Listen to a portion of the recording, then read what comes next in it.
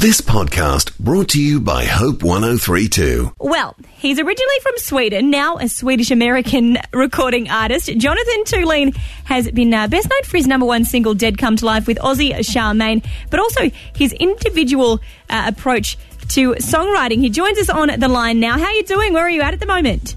I'm doing fantastic. I'm in Minnesota. I just got off of the JCTV tour with Press Play, so I had a few days off. It's freezing here, but I'm good. Now, the cool thing is about you have your solo work that you do, but you do also get on the road and do a lot with Press Play, of course. That is just such an exciting thing that you're able to mix the two projects together. Tell us about the beginnings of Press Play and how you kind of work that dynamic. Well, Press Play started a long time ago.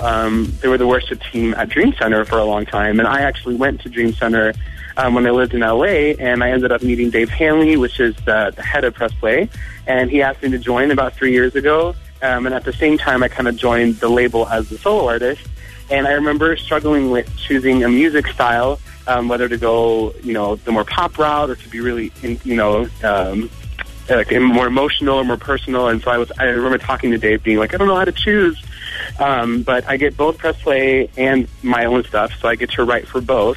Because Press Play is really like jump up and down, dancey and poppy, and my stuff is a lot more introspective. So it's cool to get both sides. Do you think it kind of gives you permission to be bipolar? I would hope not. Musically, maybe.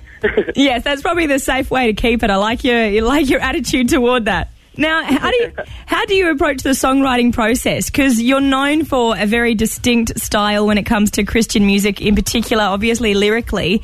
How do you approach that process?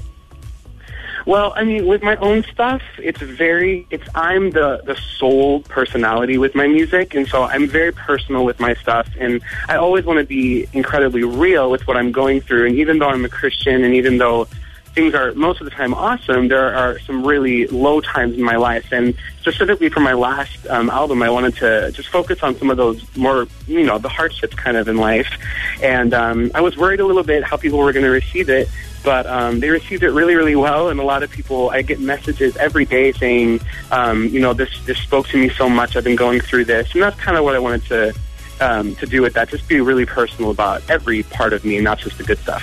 And there's really quite a positive tone on, especially your track Dead Come to Life, which a lot of our listeners are really familiar with. Of course, having Aussie Charmaine in there, we love it. But it's such a positive message. How did that song come about?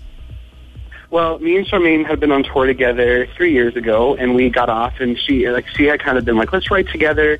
And so I was in Nashville for a few days, and so we ended up writing the song together, and she kind of had this idea, and she was like, I had this idea, it goes, only with you the dead come to life, and that's kind of all she had, and I was like, that's amazing, and I really, really loved what she was doing, and she was kind of basing everything on Ezekiel in the Bible.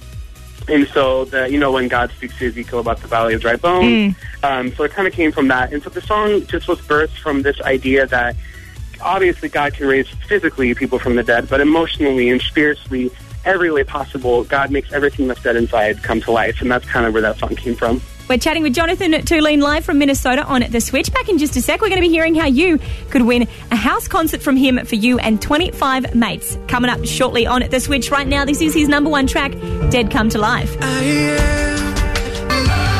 On The Switch, Jonathan Thulin, Laura with you, chatting with the man himself live from Minnesota at the moment. You're going to be coming to Australia in January. This is your first trip to Australia? First trip to Australia. I've been telling Charmaine since I met her. I'm like, I have to come. And so I'm so excited that I finally get to come. I'm so overexcited. Now, I should ask, actually, what are your expectations? Has she set you up with, like, some rumours and some kind of things that she's saying, like, watch out for this or don't go here? Or, like, what are you expecting when you come? I'm just expecting to laugh a lot because I laugh a lot with Charmaine, and I've met a lot of her family, and I laugh with all of them. And all the Australians I've ever known, I've laughed with. And we kind of made this joke. We were in tour in Sweden, and we were discussing how the difference between Swedish people, Americans, and Australians, and how they react. For example, in a restaurant, if somebody drops a plate. Like Australians, Charmaine said, if somebody drops a plate, everyone claps. Yeah. In America, somebody drops a plate, everyone, definitely reacts and, just are shocked. But in Sweden, if someone drops a plate, everyone just ignores it and pretends it didn't happen. So, they just overlook it completely. So No. Yeah, exactly. So I'm expecting that if I fall or something, that I'm going to get a bunch of applause. So Exactly, you will, and we'll probably find a nickname to give you out of it too that will last a lifetime. Yeah, good. And you know what, though? The reason I actually ask about your trip to Australia, of course, is because you are deciding to meet fans exactly where they're at, right in their lounge rooms, their backyards. Tell us about the tour that you're going to be doing while you're here. Well, I'm doing a living room tour, which I'm really excited. And my friend Rachel Lampa did an American one. She went all across the U.S. and kind of went into people's living rooms, and she told me that it was just an amazing experience. And I've always loved meeting people up close and close. Like, because when you're on stage, a lot of the times, even though I try to meet as many people as possible, it's really easy to get caught up in, like you said, the adrenaline and not really being able to speak to people. And so when you do these shows with like maybe 30, 40 people, you get to talk to every single person. You get to hear their stories, where they've been, and really get to encourage them on a one-on-one basis. And that's what I'm the most excited about. And for people to really get to know also me and my music, and not just from listening to radio or from reading my Wikipedia page, but actually getting to know who I am as a person. Are you kind of nervous about getting inside people's lounge rooms? Because I know, like, if a musician was going to be coming in my lounge room, I'd be like, okay, got to make sure, like, I've picked only my favourite DVDs to have on show, that, like, the couch is clean. Are you nervous? Well, I'm not nervous. I'm not nervous. I think it's the coolest thing ever. And nobody that has me in their house needs to be nervous either. I'm not going to judge you. No problem.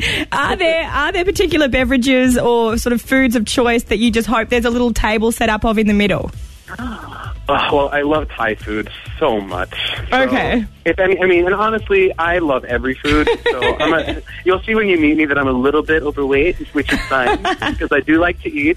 So I'm cool with anything, but my favorite is definitely Thai. I love Thai. Well, we'll have to make sure we get you some of that when you come to Australia. Jonathan, thank you so much for your time tonight. Thanks for listening. Start your day with Life Words. Subscribe to Hope 1032's free daily email devotional at hope1032.com.au.